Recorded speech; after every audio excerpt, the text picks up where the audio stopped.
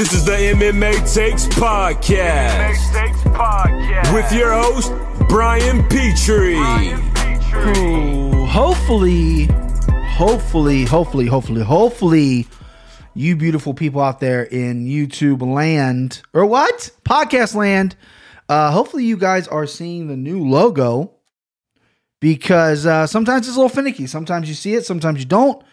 Hopefully you guys, God, someone was messing with my board. I got all jacked up. Anyway, the new logo show, huh? What do you think about it, right? What do you think? It's pretty awesome. I shared it on all social media. I'm very proud of it. I think the artist did a fantastic job. And speaking of that, of course, I'm not prepared. I've been chomping at the bit to get on here all day. There's so much to talk about with the fights this weekend. I had a fantastic weekend.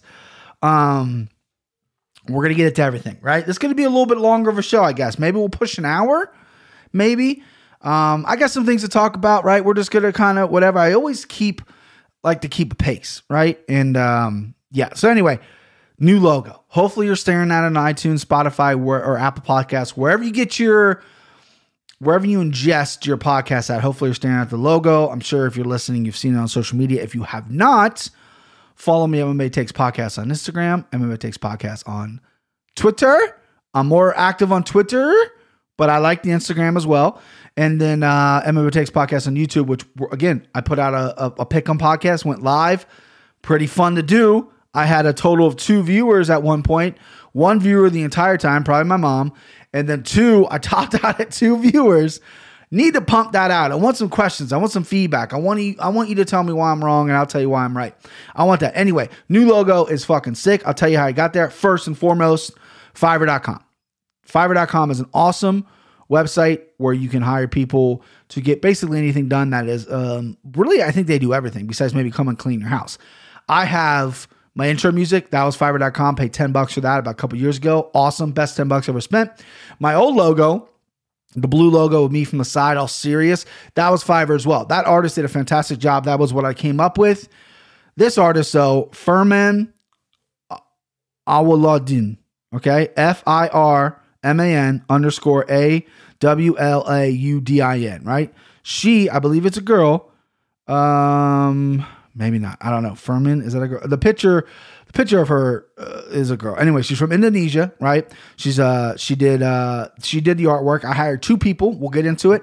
So I'm a huge Roadhouse fan. As you guys know, I end every show with the scene from Roadhouse where, you know, Dalton gets physical for the first time. One of my greatest movies all time. Reason being, it's absolutely dog shit, right? But it's so good. And also, not to get all sappy or whatever, had a little rough childhood growing up, you know, with my father and stuff, real father. You know, we're not going to get in the weeds of it, but my real dad and I did not get along. He got remarried, or had some different kids, apparently, but it wasn't whatever. I'm not going to get into the Jerry Springer aspect of it. However, I had this little brother, I guess you want to call him. I was raised until I was probably about 16, 17 to believe he was my little brother. When we were about maybe 10 or 11, we watched that movie all the time. We loved it. We literally watched Roadhouse together all the time. So I've always had an affinity for Roadhouse. And then as I gotten older, and I am a movie guy. I love movies. It's just so bad that it's good, right? And I love Swayze. Swayze's a phenomenal actor. He's a country guy that did ballet dancing. He's a wild, wild guy. It's crazy. You know, R.I.P. Swayze. Anyway, I had the VHS version. And then it bombed in the box office. It sold really well on VHS. So they just kept making DVDs of it, right? So in the late 90s, I was at Blockbuster and they had a DVD. And that was the cover, is basically the cover I had, right? It's never the cover I've seen before. It was the deluxe edition. They had like some deleted scenes, some like commentary or some shit like that. I don't know. But it was my first DVD. I purchased it. I take really good care of my stuff now. When I was a kid, I do not have that DVD. It breaks my heart that I do not own that. I lost it somewhere. I broke it. I threw it away. I did something, right?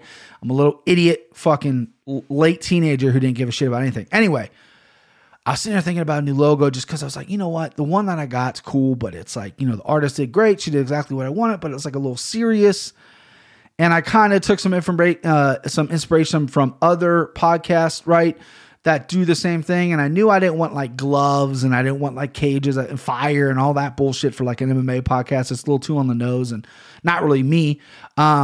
And then I thought of the Roadhouse thing. It just popped in my head. And my wife's a fantastic artist, but unfortunately, we do not have the tools for her to do that. So then I went to Fiverr.com, and I wanted it in GTA style artwork. Now, Roadhouse, it keeps a special place in my heart because of, my brother, and I say that in quotations. We grew up on it. I still watch the movie. I still get great memories from it. I could probably literally quote the movie, the entire movie to you. And then GTA 3 on PlayStation 2 was the very first video game that I played that I was like, holy shit. I loved my video games growing up. I loved Madden. I started with Sega, went to PlayStation 2. I love Madden. I used to play the wrestling games. But GTA 3, when you could literally, this is sick sounding now, but you could literally hire a hooker, bang her, kill her, and get your money back.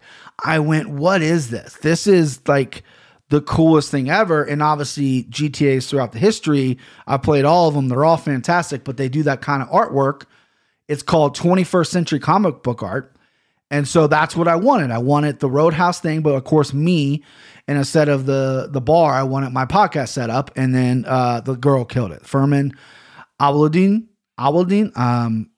She's on Fiverr. You can look her up. I might put her in. I can tweet her out. If you know what? If you are really interested in getting some kind of artwork done, DM me, tweet me, whatever. Doesn't matter, and I'll send you her link because she's fantastic. So what I did is I hired two people. I hired both of them do GTA art, and I've talked about it before. The one guy said he delivers in 24, 48 hours. He did not. He delivered in like 5 days. Furman, she was like 5 days. All right, give me 5 days. So the guy delivered in the middle of the night. He was from Bangladesh, right? He delivered in the middle of the night, and I looked at it. My wife was laying next to me. She was awake. It was like 2 a.m. I woke up. I got the Fiverr notification. I look at it. I liked it, right? I thought it was funny. I look fucking super jacked, which I didn't tell him to do. He probably could just tell from the picture I sent. I just took a picture from my head up. He could probably tell from the picture I sent him I was fucking jacked. So he made me super muscly, but my face looked a little rough, and my hair was like blonde. And then it looked like to me that he just basically sent the photo that I sent him and put it into some kind of program and then just kind of like cartooned it a little bit.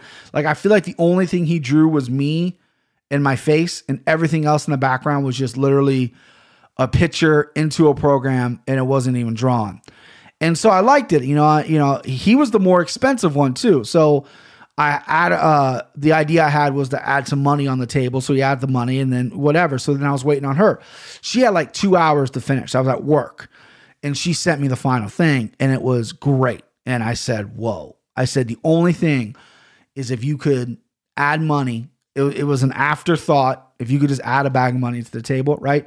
About an hour later, she sends it to me back with a little cash on the table, right? And I said, oh, awesome. She killed it. She's amazing. I don't want to throw the other guy on the bus. I'm going to keep that logo. I paid for it. But when you really look at them side by side, you're like, whoa, it's a difference. Like the guy, it's not even really, what he did wasn't even really GTA art, really. It was just like a cartoon version of what I wanted. She nailed it. She nailed the GTA theme of what I was going for, and I'm very excited. I'm going to put it on a t-shirt. If you guys want t-shirts, I've tried to sell t-shirts before. No one buys them, but I'm definitely going to rock one. But yeah, it's a sick logo. It's cool. I'm glad I got it done, and she did a fantastic job. I'm going to feel terrible if it's a guy. The logo, her logo is a cartoon of a woman, and I don't know if Furman is a girl or a guy's name. Let me look that up, right? We got time. I told you we're going long today. Furman, male or female name? Let's see. Furman, male or female name? Baby name guesser. When naming your baby Furman, it's important to consider the name itself. When people look at the name Furman, they may Furman is the first name or baby name. What does the name Furman mean? Okay. Girls, boys, first, last. Boys name meaning and origin. I don't know. It's a Muslim name, it says. Fuck it. I don't know. I thought Google was going to do a little more than that. So hopefully you like the new logo. If you don't, you can kick rocks. I think it's badass. Speaking of badass, we had some amazing fights this weekend. Incredible card. I went over my buddy I work with who listens to this podcast. He's been trying to get me to go over his house for a while for fights. I like watching fights by myself. Sometimes I go over my buddy Steve's house because we've been watching fights since we were like 15 together. But generally, I like watching the fights by myself. I like watching Bengals games by myself too. I'm passionate, right? I get into it. This wasn't a pay-per-view card. It was a great card, right? I had a lot of bets in, but he's been asking for a while, and he's always had too small of a TV. That's the truth. It was like a 43-inch TV. That's way too fucking small. He got a really nice 70-inch TV a few months ago. He's been inviting me over. It didn't really pan out. This weekend, his wife went out of town. Erica was off, my wife, so she stayed with Winnie, my daughter, and me, and then a couple buddies from work went over there and watched the fights, and they're fantastic. You know, my buddy who hosts it, he's not a casual fan. He watches pretty much every weekend. He enjoys it. He's all in on the sport. He really, really likes it. So it was exciting to watch it with him. And then the two other guys, they're very below casual. They're novices. They're slowly getting to it. They're gambling a little bit, but they're not all the way in yet. And I think this was a perfect card for guys like that to watch because it was a very exciting card. We had a couple duds, but some sick knockouts. I mean, Jaquan Buckley's knockout was insane. Corey Sandhagen, phenomenal. So it was a really good card. So I had a really good time over there. They're all boozed up, right? Well, two of them were. The host, my buddy who hosted, he was sauced up, trying to get me to drink. I was thinking about it. I was thinking about just taking a beer and just chugging it in their face and be like, all right, we're done. Because I don't drink, not because it's like a personal choice where I don't like alcohol. I do like drinking. I used to like drinking. It just doesn't go. I think I'm allergic to it. I think my blood or whatever in my body just doesn't handle alcohol well. I used to be able to drink and never get a hangover. And about 22, 23, I started getting hangovers. I'm like, it's just not worth it. Like, what am I doing with my body? But awesome card, awesome Saturday night. Your boy went 9-4 in his picks, but I killed the betting. I won 2 parlays, lost 1 parlay, won all my bets straight, won the props, won 2 parlay props. I killed it. 9-4 in my picks. Luckily, those 4 fights that I lost, I did not bet besides the KB Buller fight. He kind of fucked me.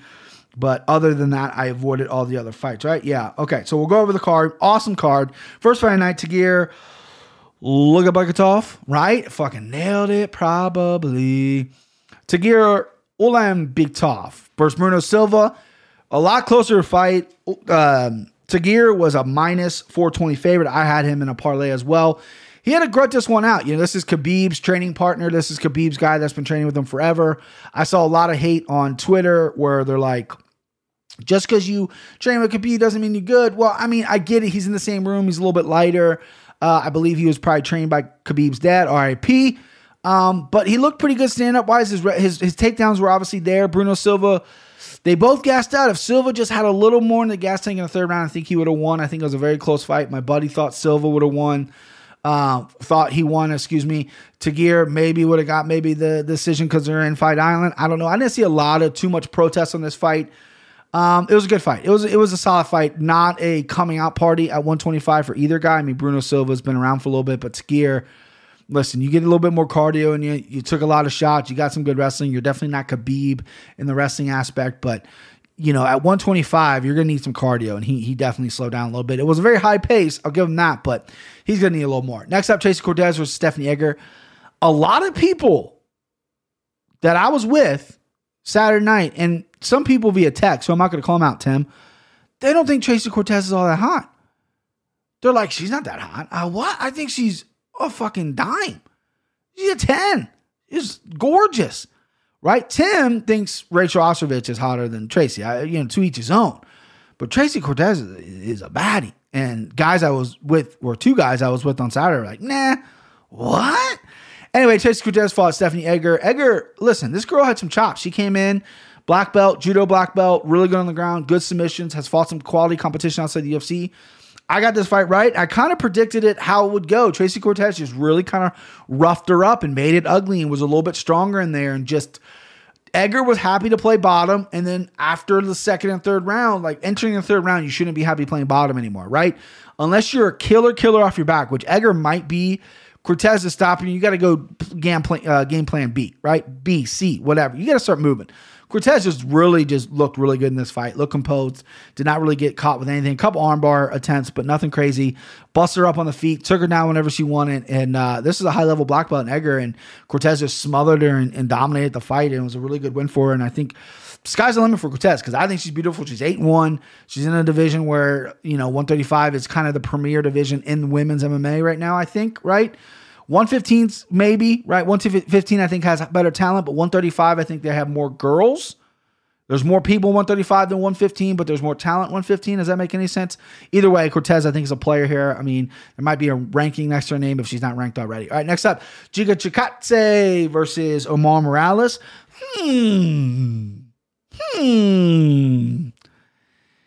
This was MMA Takes Underdog Lock, and we hit it again. I am on fire. Listen, I'm not the most modest guy in the world. Got a little bit of ego, got some confidence in me. Shoot me, right? But when your boy is killing it with months hitting his mortal locks, months hitting his underdog locks, I mean, woo, Giga Chikadze. I knew this fight. I felt it in my plums that this fight was going to go the way it went. Amar Morales coming down to 145 after being a pretty beefy 155er. Older, 35, cutting the weight, didn't love it. Giga Chikadze, a little bit of a gas tank issue for sure. He definitely slowed down this fight, but his striking is just that much better. You're not going to outpoint Giga. Omar, the only opportunity he had was to knock out Giga, and I just didn't think he was going to get the opportunity. Omar got his fucking legs kicked out in the beginning of the fight. Giga stopped kicking. I think he broke his foot. That's why he stopped kicking. His lower calf on Morales was pretty fucked up.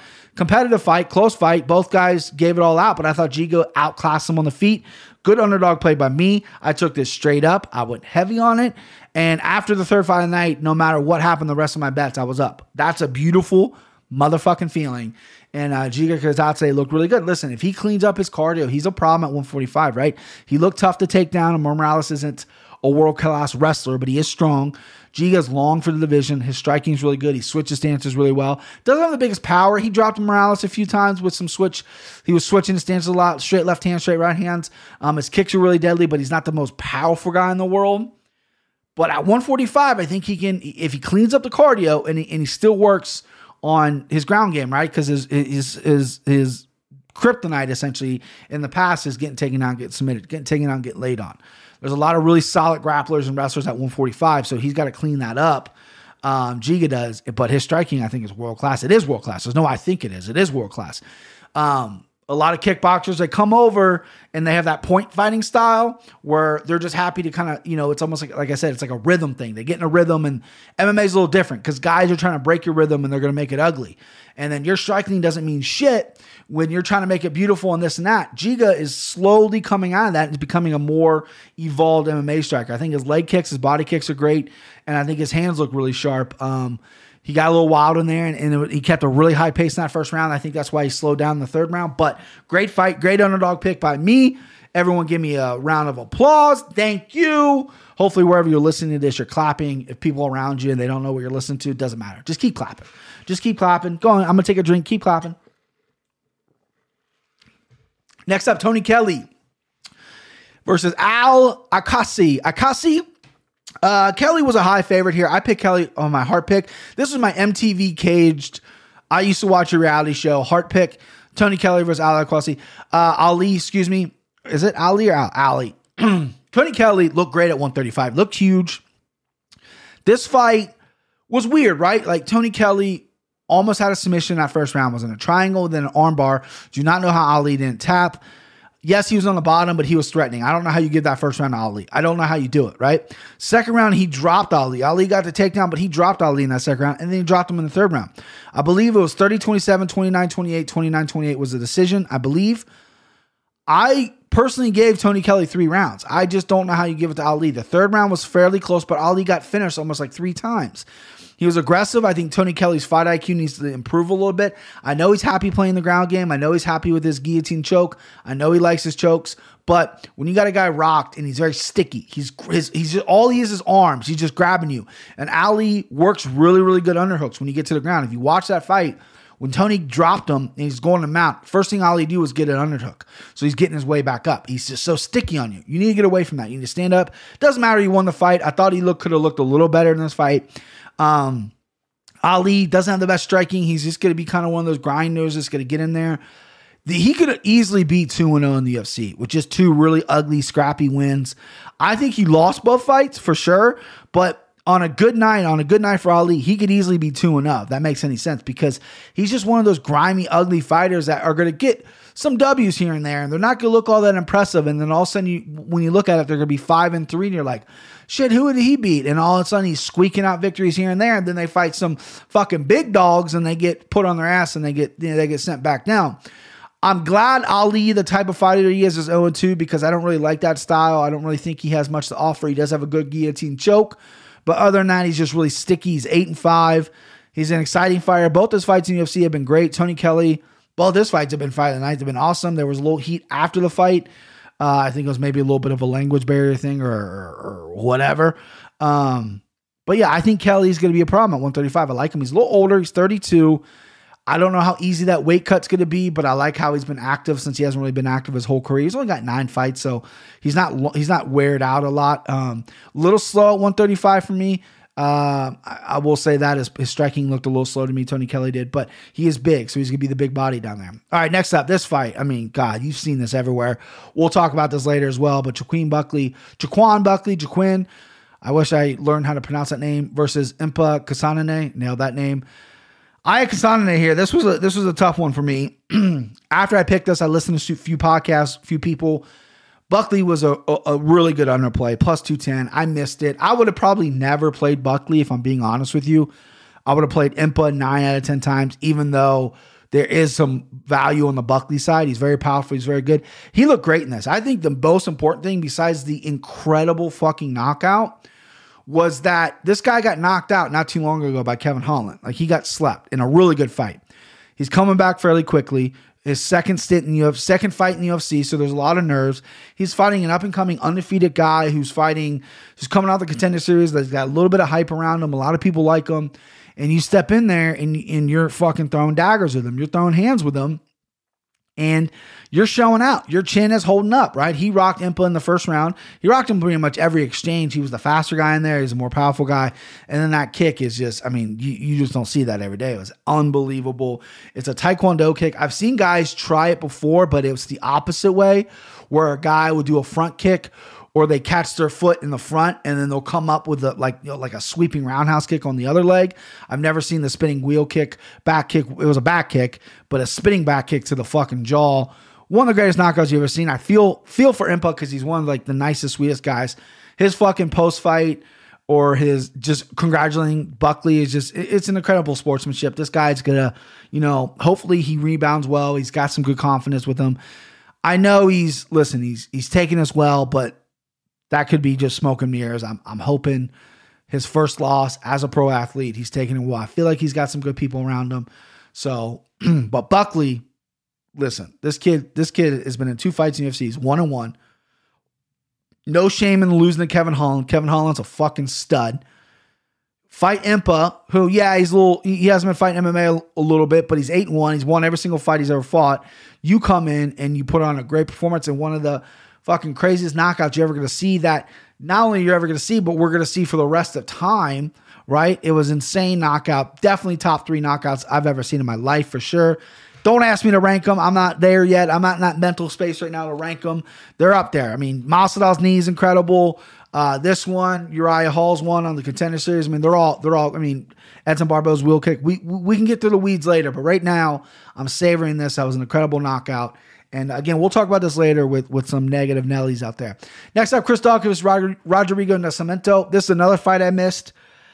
I'm upset with myself, right? I was very confident in Nascimento. I did not bet it because I thought he was way too high. I wouldn't touch it.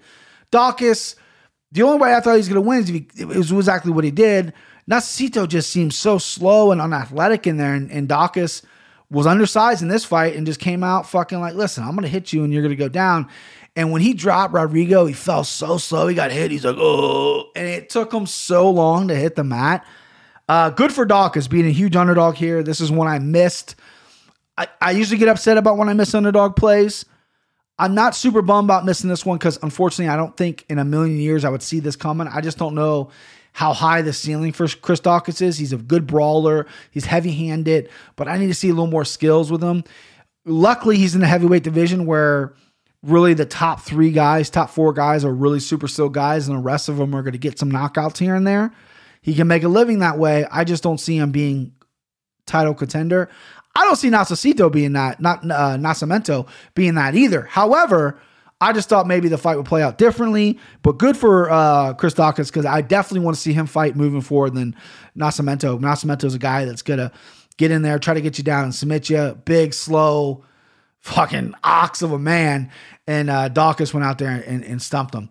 Next fight, Tom Breeze versus KB Bhullar. This is a fight I got a little greedy on, right? This is the one that bothers me because I picked KB Bhullar. I broke it down very elegantly. I said, Tom Breeze has got these problems, right? I couldn't find footage on Bhullar. And then they even talked about it on the broadcast. They couldn't find anything on him. For some reason, this guy's footage is just fucking locked up. Apparently, you had to pay for some event that he was on. Like you had to pay for the full card to see him fight. There was some stuff online. Anyway, I couldn't find anything. I went on a blind based on the fact that I think Tom Breeze is a little bit of a mental case. I don't know. I didn't know if he was going to even make it to the ring or to the cage. Excuse me. KB Bhullar, though, long, lanky striker. Tom Breeze, really good striker. Tom Breeze has problems with grappling. He looked big in there, though. He's looking like he's really filling out 185. KB Bhullar, I think maybe could be welterweight. Really tall and lanky guy. Maybe stay at 85, size up just a little bit. But Breeze went out there and just literally destroyed Bhullar. Bhullar didn't have a shot. Dropped him with a jab. Finished him on the ground. That busted a parlay. I did not do Bhullar straight. I was going to. I literally had it written down in my notebook. I crossed it out and put him in a parlay instead of doing it straight. Doesn't matter. I lost the parlay anyway. He was the only leg of the parlay I lost, so he might be my mortal enemy. I didn't put a ton of units on it, so I wasn't going to win. But listen, a win's a win. I don't unit shame. Your unit could be 50 cents. That's 50 cents that he just took from you that you could have doubled, right? So I don't care what your units are. I don't unit shame, but he's going to be on my list. He might be on my Jimmy Crute shit list. He might be on my, you bust a parlay up shit list. You know what I mean? So I'm going to keep an eye on KB Bhullar, but he just didn't look all that great to me in my opinion. Breeze is a very good striker. He looked big. He looked strong. Bhullar looked really long in there, right? But I mean, you got knocked out 2 minutes in the first round. That's all she does. All right, main card time. Leila Topuria versus Youssef Zalal. Fight that I was really looking forward to. Fight that I cashed on. This is a fight. Listen, I talked to a lot of people that love MMA. A lot of people like Zalal in this position. Young kid, on a rise. Fought some really good people. But when you look down and you looked at this fight stylistically, Zalal likes to wrestle. He's a really good striker. He's got some flash, but he likes to wrestle. Topuria is a strong fucking grappler. He is not one to really be scrambling with on the ground. Now, they both kind of slowed down. I like to see a little more cardio coming out of Topuria, but he looked but he looked really fucking good. His striking looked really good. I told you, he's very composed. I'm just regurgitating everything I said. I broke this fight down perfect. Motherfucking perfect. Cashed on that. I wish I had him two ways, I wish I propped it to go decision. I did not pull that trigger, but I did have him in a parlay that cashed. Had him straight. That's $200 cashes right there with Giga and Topuria. This kid's a stud though. Topuria coming in. He's undefeated, 9-0. He's got really good grappling. If you don't want to grapple with him, he'll stand with you a little bit. He'll mix it up really well. Zalal's biggest issue for me was his fight IQ. He gave up some takedowns early, so what did he want to do? Oh, I need to get those takedowns back. Bad idea when you're fighting a guy who's really good in scrambles and he's really strong as well. Zalal beat Zalal in this fight. I think if he would have kept it standing, tried as hard as you can to avoid those takedowns, kept it standing, this fight could have went a little differently because I think Zalal maybe has a little more flash on the feet. Topuria is very capable on the feet as well. Does hit hard, well built. A lot of sportsmanship, showing respect of this fight. Big win by your boy. I love this pick. Not a lot of people I know had this pick, if you know what I'm talking about. Devin. Whoa, God, sorry. Whew, that's something in my throat there. What was that? It's hard, guys. That was weird. Next up, Tom Aspinall versus Alan Baudot. This shouldn't even been. Aspinall is a legit heavyweight contender. This guy moves really well. He is a ex-professional boxer, black belt on the ground. He fought Baudot. If you looked at Alan Baudot's record, he's fought nothing but bums. Probably shouldn't have been in the UFC. The reason he got the call on late notice was because he's 8-1. And Aspinall went out there and destroyed him. Aspinall did not like his performance because he got hit a little bit, right? He had to take it to the ground to finish it. with some ground and pound. Thought he was going to win by submission. I had this fight as well. I had Aspinall in my parlay. I also had him in the finish the fight, which was actually pretty good odds. That was the other prop parlay I had. So Aspinall cashed for me twice there. And this guy, you got to give this guy a better competition, right? Aspinall needs to fight real guys. Chris Daukaus, they just fought on the same card. Let's put him on Halloween. Neither of them took a lot of damage. Put him on Halloween. That's a fight I want to see. There's a lot of heavyweight fights, prospects that are coming up that we got to figure out who's real, who's not, right? Because like I said earlier about Daukaus, he's going to get some knockouts here and there. They're heavyweights. If you put him against another heavyweight, it's going to get sloppy. But I want to see guys that rise to the top here. Stipe's good. Stipe's 1 foot out the door. He's got maybe 2-3 fights left. We're going to need some contenders for Curtis Blades. We're going to need some contenders for Francis Ngannou, depending how long they stick around. So, Aspinall is a guy I keep my eye on. Dricus du Plessis versus Marcus Perez. Surprised by this. I took du Plessis. I did not bet this fight. No, excuse me. I had him in a parlay that lost, so it doesn't really matter. I went empty on this fight.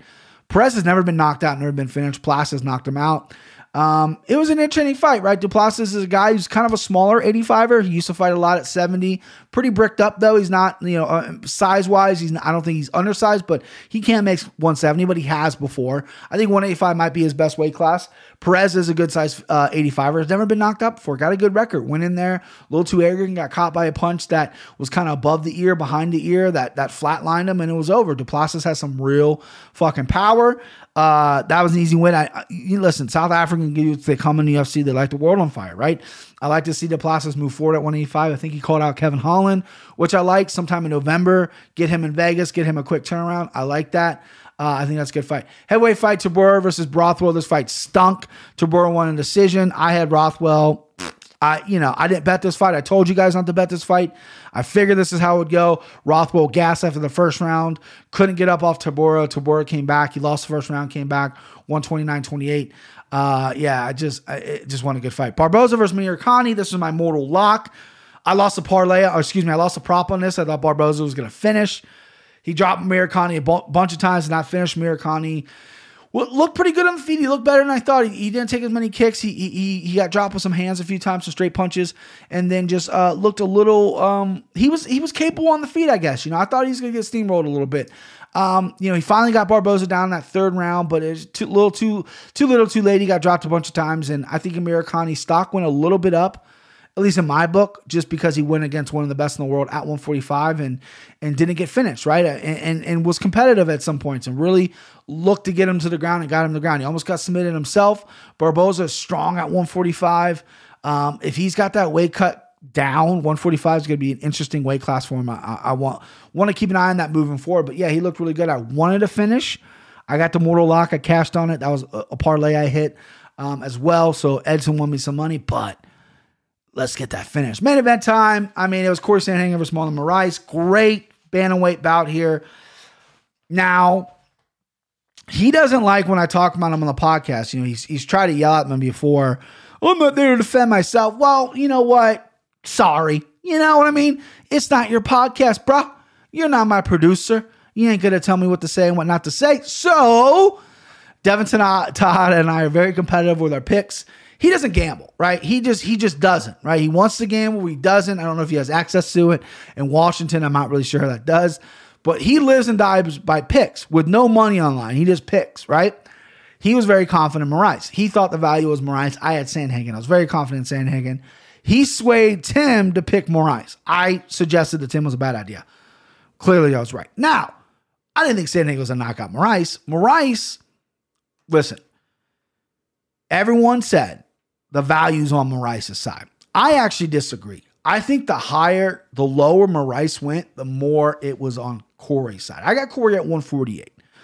I think some books had him low as 130, minus 130. If he would have went any lower, I would have put my house on the line. Corey, it was just going to be too long, too better than Moraes. Moraes' only round was the first round. That's the only shot he had. And then you could tell when he hit Corey a couple times with that left hook and Corey's eye got a little red and he was hitting the body a little bit, you could tell that he was like, okay, so this guy's not going away right away. Let me slow my output down. Because midway through the first round, Moraes just kind of became a statue a little bit. He was throwing back. He was trying to counter, but he wasn't as aggressive because he's like, I got 5 rounds of this. He knew Like, I got to fucking slow down because this is going to be a real problem. But I disagree with all the experts, and everyone said, oh, the value's on Moraes' side. Just because you're an underdog doesn't mean that's the value, right? The value is the guy who's going to win. Now, everyone has different opinions. My opinion was, if Corey's this low, that's the value because he's going to win this fight 9 and 10 times. Moraes went on a nice tear there, was knocking dudes out, right? But let's quit bringing up the Aljamain Sterling fight, because if Aljamain Sterling and Marlon Moraes fought tonight, who are you picking, right? Say Marlon just didn't fight Corey. If this was supposed to be Aljo and Marlon rematch, who are you picking? I guarantee you, of the body of work since Aljo has fought Moraes, he would be the favorite, and I would pick him to win. I think he beats Moraes in a rematch. Moraes knocked out Jimmy Rivera, fantastic, right? He knocked out Rafael Sunsao. When's the last time he won, right? He had a nice little tear there, but he also had some ugly fights. The whole Jose Aldo fight was ugly. He's got a name. He fought Henry Cejudo really well in those first rounds. But I think he's one of those guys that's been around long enough. This was his 30th fight. That was like, I reached the UFC title shot. I came up short. Henry Cejudo won the greatest bantamweights of all time. I came up short. I had a really good first round, but I came up short. I think he's living off that. He's tried to switch camps, left Jersey, went to American Top Team with his boy Edson. I don't think it's working. I think he's a little bit of a mental case, and I think he's a little bit washed right now. I think he can beat majority in 135 just because I think he has exceptional skill if those 135ers are fighting out a 3-round fight, because he can squeak by a decision. He doesn't have a chin problem, even though he just got knocked out by a wheel kick that was fantastic that no one saw coming. He said, congratulations, Corey. I thought it was a little early. I didn't think it was early. He fucking monkey rolled and then just got clipped on the way out. Corey's the finisher. It was a fantastic performance. I thought that exactly was how the fight was going to go, minus the knockout. I thought Corey was going to look really good, work the body. He's going to take a hit to give a hit. He was working the body really well. He was avoiding the leg kicks of Moraes really well. He was getting pieced up a little bit with the left hook. Marlon was countering really well with the left hook. He was leading with left hook well. Corey was throwing knees to the body, throwing good punches, and then just was mixing it up, was keeping him guessing. And Marlon, like I said, halfway that first round, he's starting to stat you up a little bit. And then the cardio factor's getting his head, right? And he goes, shit, I got 5 rounds of this. Corey can go 5 rounds, no problem. And he looked fantastic. So I'm glad I won. I'm glad I proved my worth. And I'm glad that I won money on this because I went heavy on Sandhagen. Final leg of my Hail Mary parlay. First time I hit a Hail Mary parlay in a while. My betting advice for most people is when you do parlays, it's very tempting to go $10 to win 500, $10 to win whatever. I say chip away, right? Bet 50 with a 2-fight parlay, bet 50 with a 3-fight parlay. Don't really go higher than 3, but bet 50 to win more, or bet 100 on a 2-fight parlay that you guarantee to win almost the same. Don't try to win it all in one go, which is great. But my Hail Mary parlay, which I always do, I put $10 on it. Actually, I think I put 25 on it. 25 was I emptied my bank account, my FanDuel account on this card. Had 10 bets in. The last bet was the Hail Mary parlay. I had 5 fighters on it, all hit. It was like plus 308 odds, so very happy with that. Nothing crazy. Took a lot of chalk. Had an underdog in there.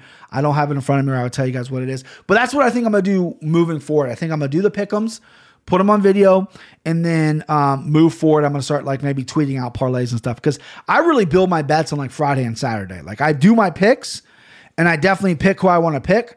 But I really get down to the nitty gritty. When I tell you to pick somebody, I'm totally on that pick. But I also tell you that's not someone I'm going to maybe bet, right? I'm going to say, here's my official pick. If you have a lean more than me, then you take it. But right now, I think I'm going to avoid this, like the Tabora Rothwell fight. I picked Rothwell, but I said, don't bet this fight. It's going to be a fuckery decision. It's going to be sloppy, and that's exactly what it was. It wasn't a fuckery decision. Tabora clearly won the fight, but Rothwell gassed. A lot of people were on Rothwell. He was the prohibitive favorite, and a buddy of mine who was there lost $7. He's very upset that he lost $7. I mean, I told him, I'll pay you $7, bud. Sorry. All right. So that's that. That was the card. Awesome. We got another good card this weekend, and I'm excited. So we got to talk about some things I haven't touched on. So Leon Edwards, we'll start there. We'll start with Leon Edwards. My question for you guys, who the fuck does this guy think he is? right? There are memes out there of, and if this was a video podcast right now, I'd pop it up on the screen, but bear with me. There are memes out there of all the fighters in the welterweight division and how many times they have fought since Leon Edwards has fought. And this guy continually asks for a title shot, right? It's getting kind of frustrating because he's got a guy like Ariel Helwani who's constantly bringing him up and making him relevant and stuff because Ariel is, in the back pocket of Paradigm Sports or whatever the fuck they're called. He's repped by the same people that reps Conor. So he's in the back pocket of him. But look at this guy's record, okay? So he hasn't fought since July of 2019. He beat Rafael dos Anjos. It's a very solid win, okay? Won by decision. Then he fights Gunnar Nelson. Split decision. Gets dropped really bad in that fight. 4 months earlier, so he was fairly active in 2019. Fought Gunnar, then 4 months later fought Rafael dos Anjos. Gunnar Nelson, solid guy at 170. Probably not the best guy at 170. Good on the ground. Got dropped by an elbow in that fight, I believe, or did he drop Gunnar? Can't remember. I think Gunnar had him down. Don't really remember. Won a split decision, right? Can't remember which way it had it. Very unrememberable fight. Main event, Donald Cerrone. I believe this was in the Philippines. He won. He looked good. He busted up Donald Cerrone, used his striking, used his wrestling. Overall game, a little unrememberable fight. Stops Peter Sabata, ground and pound. You say who? Yeah, the guy's retired now. Ground and pounded him in 2018. Fought Brian Barberena by decision. Definitely got dropped in that fight. I remember that fight. Came back and won. Decision. Vicente Luque, decision. 2017. Albert Tumanov, who? Right. Rear naked choke. Dominique Waters, unanimous decision. And the Kamaru Usman, he lost. His only loss in UFC? Was that his only loss in UFC? No, excuse me. Claudio Silva's got him in his UFC debut by split. So this is a guy who's obviously gotten a lot better, right? There's no doubt about it, right? He's definitely earned his ranking. But for him to say, oh, Kamaru needs a little more time, so Gilbert and Kamaru are going to get pushed, and for him to say, Gilbert, let's fight for the number one contender. What? First off, Gilbert already is the number one contender. You don't want to know why? Because not only does he fight more actively, but he finishes fights. He's fighting the better competition. And he's the number one contender. He's the one stepping up and wanting to fight. How many fights did he step up on short notice and take? How many has Leon Edwards done?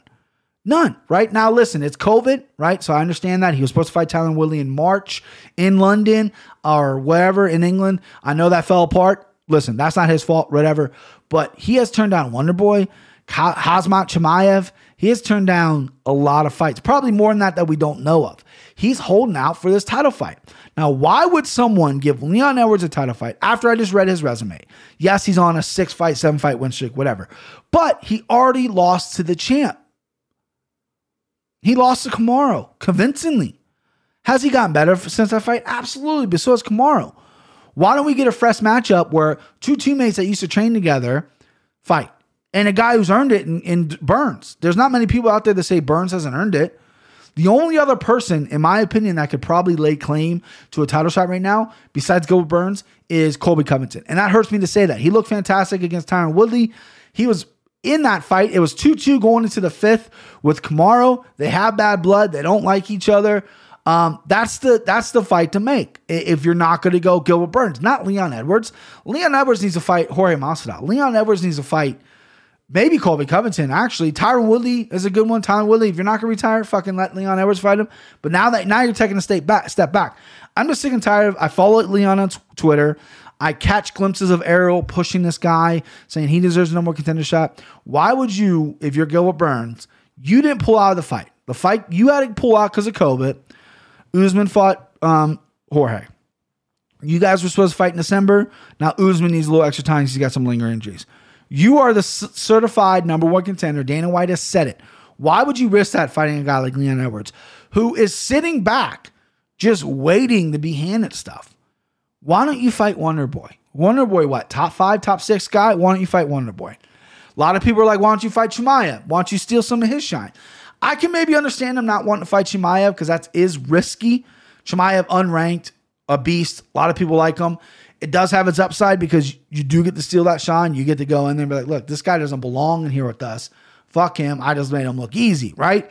I think Leon Edwards, though, is acting silly right now. I got to imagine that his management company is getting a little frustrated with him. He is not a money fight. No one knows who he is. He is regional at best. Great record. I think he is a top fighter. I think he belongs in those rankings. However, when you haven't fought all of 2020 and fights are getting presented to you and you're saying, nah, or you're going, why would I take that fight? Because you need to. Why would you take the Tyron Woodley fight in March? Get canceled because of COVID. Couldn't make it to America. Then they're offering you Stephen Wonderboy Thompson, who's higher ranked than Tyron, and you're saying, why would I do that? You're acting like you won the Tyron fight. You didn't even fight him. The guy needs to fight and win. If you get another win, right, you beat another top guy like Wonderboy. Let me look at the rankings while we're at it, because I said we're running long anyway, so fuck it. We got some time here. I had Chick-fil-A for dinner. It was fucking fantastic. Haven't had it in a little bit. Okay. So Leon Edwards is third. Burns is second. Colby's one. Usman's a champ. Leon, in my opinion, needs to fight Masvidal because they got some blood. He got 3 pieces in the soda. Stephen Thompson's the name that keeps jumping out at me. I would like to see a Stephen Thompson fight. And really, Maia's washed. I know he's 6, but let's get Maia out of there. Neil Magny used to fight Chimaev. I would actually like to see a Chiesa fight as well. I think Chiesa ranked 8th. I know that's a little step back. Leon's 3rd. Leon's probably like, why am I going backwards? Fine, go forward and fight Colby. Let Colby and Leon fight. If Colby and Jorge can't fight in December, Gilbert and Usman fight later in 2021, whenever that fight's going to happen. And then the winner of Colby Leon fights. George is the odd man out if you can't make that walk against Colby. Let George fight Chiesa. Let George fight rematch Thompson. You know what I mean? There's a lot of options out there. 170 is a revolving door. There's guys coming up. Hazmat is not even ranked. Vicente Luque is on a little bit of a streak. Neil Magny is a guy you can't watch out. You got to look out for. Tyron Woodley and Damian Maia are both 6 and 7. Both those guys are washed. Get them out of there. Anthony Pettis looked okay at 170. You got Nick Diaz coming back at 170. Jeff Neal, that guy's a fucking beast that he can't get any fight. So 170 is looking pretty interesting right now, but really you got to keep your eye on the top 5. Once you look past the top 5, I think there's some guys that give some guys problems, but Thompson and up is very interesting to me. And then you got to add the wrinkle of Chimaev, even though he's only fought once at 170 against a fucking nobody. A lot of people like him. They're hyping him up. Hype and entertainment is part of this business. Sometimes hype and entertainment trumps records and trumps rankings. And that's just the way it is. And people get upset about that. I understand it. Chimaev's the hot guy right now. He's 3-0 in the UFC. He's got a little marketability around him. Dana's talking him up. He's fucking destroying everybody. He's bouncing up in weight classes. He wants to fight every weekend. There's a lot to like. So when you got a guy that's a lot to like, rankings don't matter, right? But the guys that are in the rankings don't want to step out of the rankings. Like, why am I going to fight this guy? The minute Chimaev fights anybody in the top 10, I think he deserves a top 10 opponent, unless you're Jeff Neal. Jeff Neal's at 12. I wouldn't mind that fight. The minute Chimaev fights these guys, he's automatically going to get ranked. So you might as well fight him now if you're a good matchup for him. I think Stephen Wonderboy Thompson will be a great matchup for him, but I don't see that fight happening. But anyway, I'm tired of Leon Edwards. I'm fucking sick of him. You got to fight, bro. You have to quit turning down fights, and you have to fight. You're not getting a title shot. I don't care how much Ariel Helwani sucks your dick. You're not getting a title shot without fighting, and those are just facts.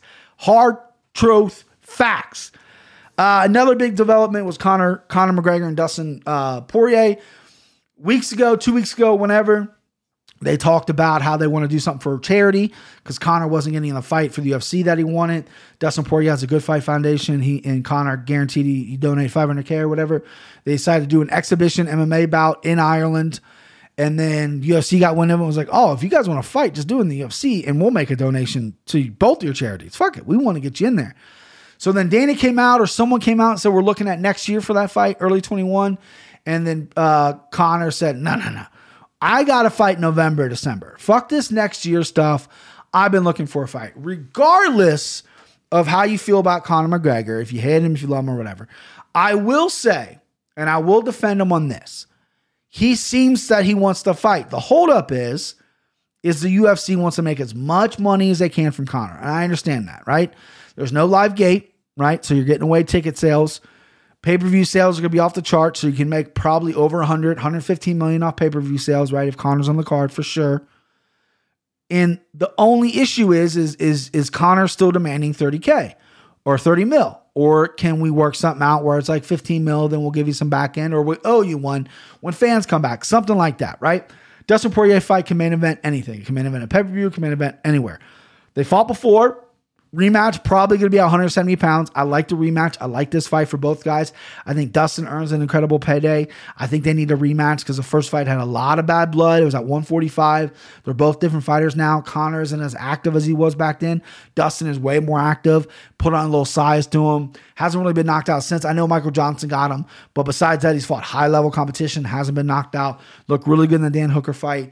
They're going to come out slanging and banging. They're both going to come out fucking punching each other. It's going to be a fantastic fight. You got to book that for the UFC. I believe it's going to happen in December. No fights are signed yet. Conor's currently training. Kavanaugh's teased some stuff on his Twitter. Dustin's in Florida, which means he's training camp. I see December happening. I see mid-December. I think December 19th is what Kavanaugh teased. I like that. Conor Dustin needs to happen. I like the fight. It makes sense. As much as you want to talk shit about Conor could have waited till next year. The UFC could have promoted it and maybe went somewhere like Texas or Florida where they can pack fans in there, even though it might be not safe right now. But they could have done that. They could have went and got the gate next year sometime. But Conor's like, fuck that, dude. I've been wanting to fight this whole time. So hopefully they iron that out. Hopefully that happens. Nothing changes because I really want to see that fight. Speaking about fights, Islam needs a fight. Islam Makhachev, his opponent fell out for UFC 2 weeks. A week from this Saturday. On the 24th, Khabib Justin card. A lot of people are saying, Michael Chandler, you're weighing in. Why don't you fight him? Chandler kind of responded and said, I don't really know who he was. I don't really think it's smart to take the fight. A lot of people are saying, well, you're not ranked, so what's going on? Chandler's got a lot of hype with him. Former champion coming in. Yeah, he's not ranked. He's not ranked because he hasn't fought in the UFC yet, right? Islam, I think, is a bad matchup for him, right? I think, honestly, from a business standpoint, I don't know who his management is. I think that might be, it's going to be a tough look because you're going to weigh in anyway. You got to make weight. You're going to be on Fight Island. You're going to hear some shit from Ali and other people saying, well, why don't you just fight Islam? Why don't you fight Islam? It might be a pretty good warm-up fight to get ready for a guy like Khabib, but also you're risking a lot. So it's, I don't really know. I don't know how well Michael Chandler's training. Is he in Florida? Is he in Nashville? Because I know he does the Sanford MMA.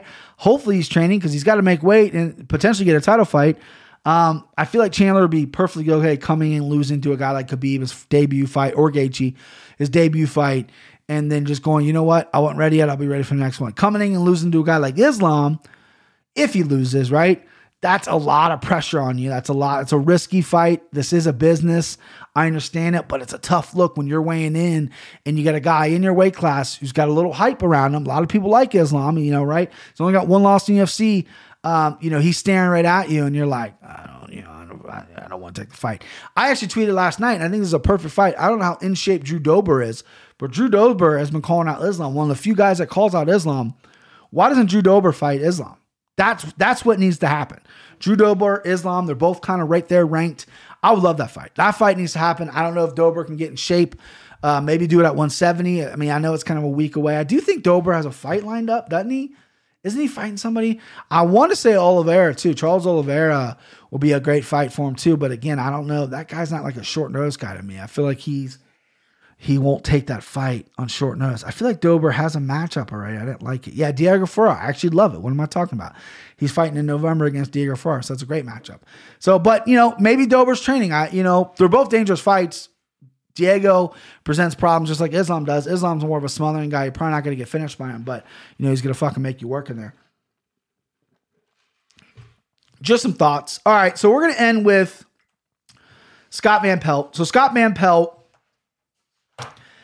didn't have nice things to say about MMA in general, about the knockout. So Scott Van Pelt's a guy I actually really like. He hosts a late night sports center or something like that. Or I don't really know what he does. The number one clip has 10 million views right now and counting. And so he had to talk about it on a show was the Hakeem Buckley knockout over Impa. And his soundbite was, I get that people love it. I don't love that. The guy's out, mashed his head on the ground. Yay. in a very, very condescending tone. This is a guy that works for ESPN. ESPN has partnership with the UFC. Not a great look. I sent out a tweet. Let's see what my elegant ass said. I sent out a tweet. I said, I like SVP, and I saw his comments about it. The incredible, I misspelled that. Fuck. KO, Buckley KO, I get it. It's not for everybody. I don't advocate the sport to be for everybody, but it was his tone that threw me off. He watches football, which is riddled with head trauma. Don't love the hypocrisy, which is absolutely true. He covers football, and I believe he addresses in this article, he says, well, they don't do highlight reels where guys are getting knocked unconscious. Yeah, they do. And they show them getting wheeled out as well. They show that. Dak Prescott's ankle was mangled, right? They showed it once, but they showed him wheeled out, getting crying. ESPN retweeted that 100 times, right? That guy just lost a season, heartbreaking stuff. His ankle, he had to have surgery. Impa's going to be okay, right? Yeah, he got concussed. He got knocked out, part of the game. Guys get concussed all the time in football. So it's kind of a weird thing where you're advocating for football and these crazy hits and how awesome it was. And then, this thing is so appalling to you. So people went at him. Luke Thomas, I'm not going to read Luke Thomas. So Scott responded to Luke, the sport has grown on me, and the people in the sport are compelling as hell. I was talking only about the sight of a man on his feet falling and hitting his head. Being called a bitch all morning is par for the course. It's a passionate fan beast. And then Luke responded again. It's Twitter. You get what you get. It was a tremendous KO, no doubt. What about football? I'm sure a lot of people had the same argument that I had. There's a reason segments like Jacked Up long ago went away. It's still violent, but the highlight of an unconscious player wouldn't be shown like it's something to be celebrated. Wrong. Absolutely, it's being shown. I have seen countless times where they show Vontaze Burfict hitting Antonio Brown coming across the middle in the playoff game back in 2016. They show that shit all the time. So that's wrong, right? You're wrong. And then Ian Parker from this fucking idiot from the Andy and Florian podcast, he said highlights of boxing KOs are acceptable though. Scott responded, MMA KOs are acceptable. I thought last night's fall was unusual. There's a reason everyone is freaking out about it. It was an incredible KO. You don't often see a man truly out like that. But to your point, last week's the boxer Barakachik fall was bad, scary, and he was more in distress. And then there's a clip that someone pulled receipts on him from an old boxing match where someone got knocked out. Scott, I'm not going to play the clip because I don't want to audio clip it and get pulled down or whatever. But basically, it was a long time ago, and Scott was celebrating a guy getting knocked down in a boxing ring. Someone pulled that and said, I present to you Scott Van Pelt. And Scott said, "'Tis true. I said that." Now, the 3-minute dance he did prior to that led to us laughing at the KO. But you're right. I said it. And this goes on and on. He is addressing it. And he's standing by it. Now, listen, I don't get offended that he doesn't like MMA and it's not for him or whatever. That's completely fine. It's not for everybody. I don't advocate it for everybody, right? My family doesn't like it. My wife tolerates it, but no one in my immediate family really likes it. It's not something that we watch together. My father doesn't like it. It's something that I'm really only into. So I do not advocate, and I'm not a guy that really pushes it down people's throat. Now, what Van Pelt said is a little odd because of the position he's in. That's it. If he was a regular Joe with a Twitter account, sure. But he's on primetime late night Sports Center, and he's using a condescending tone, right? Now, if he said, what an incredible knockout, don't love the way he fell, hopefully Impa's okay, it's a little different. But the fact that he doesn't even know his name, doesn't even know anything about the fighter, simply the way he fell, and he used it in a condescending tone. And in today's world where everyone's becoming so soft, it's not a good look for me. I didn't like the way he said it. Again, this is a guy that really likes Scott Van Pelt. He goes on Part of My Take all the time. He's a cool guy. I like him on Sports Center, but you know what? This is a golf guy. This is a guy that used to announce golf and covers golf. He's a basketball guy. He's not an MMA guy. None of these Sports Center guys are MMA guys, right? It's a newer sport. He's a little older. I get it, right? But it's the position that you're in, right? That's why people get so mad at Donald Trump. Donald Trump says some crazy shit that if a regular guy said, no one really cared. But since it came from the president of the United States, everyone's like, fuck this guy, because he's got pull, he's got clout. Scott Van Pelt, probably the longest anchor on Sports Center. It's got a lot of views. A lot of people watch his show. A lot of people take in what he says. And the tone that he used was just, to me, was just unacceptable, considering ESPN constantly shows broken ankles, broken legs. It happens in basketball, happens in football. To me, fucking 3-hour surgery, getting screws and plates put in your leg that maybe might not be right for the rest of your life, like an Alex Smith type deal. You ran a whole documentary on Alex Smith with a guy getting concussion. You know, when concussions happen almost every fucking game in football, they just don't report it. I know they're doing a better job, but let's be honest, they just don't report it. So it's the hypocrisy's there. I understand that MMA is a violent sport. We're not fucking baking cupcakes. It is what it is. It's not for everybody. I get it. I'm not going to attack Scott Van Pelt. I just simply tweeted him and addressed the hypocrisy that was involved.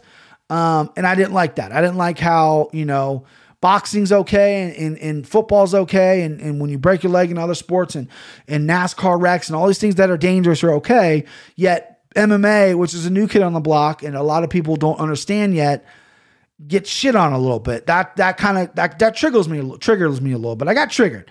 So, again, I like Scott Van Pelt and I think he's kind of walking it back. I think he's realizing that people are coming at him now. Obviously people are coming at him. So he's trying to walk it back a little bit, which I guess I respect a little bit. I don't lose respect for him. I don't care. I'm not going to shout insults at him, whatever. But I just think when you're in that position, you kind of gotta, you know, this isn't dogfighting. These are two high level athletes and you got to credit Buckley landing a once in a lifetime kick like that he's probably trained a handful of times or he's trained a million times, right? It's one of those things. It was a freak thing. We're not going to see a kick like that for a long time. And yeah, Impa fell and hit his head and it was devastating. It was knocked out. That's part of the game. I understand that, but don't take away the shine with Buckley. And I think that's what it kind of did a little bit. Now more people are talking about that. More people are mad about that and appreciating the crazy knockout. All right, so we went an hour one. I told you we're going long today, boys. All right, so that's the show. I'll be back this week with pick'ems for this weekend. Ortega, Korean Zombie, great card. Love the card. Looking at the board now, I see two unders that I might like. I'm going to play it.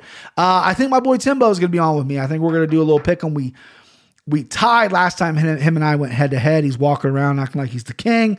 Need to take that crown back. All right. I'll talk to you this week. Bye. Woo! Hey, pal, do me a favor. Get her down off there. What do you say? Woo! I say let her dance.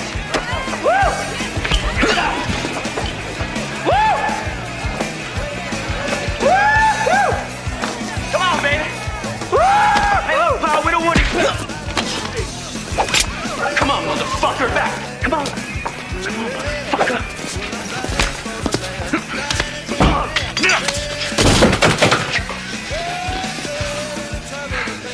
Escort this gentleman to the door. Come on. Do you see that shit?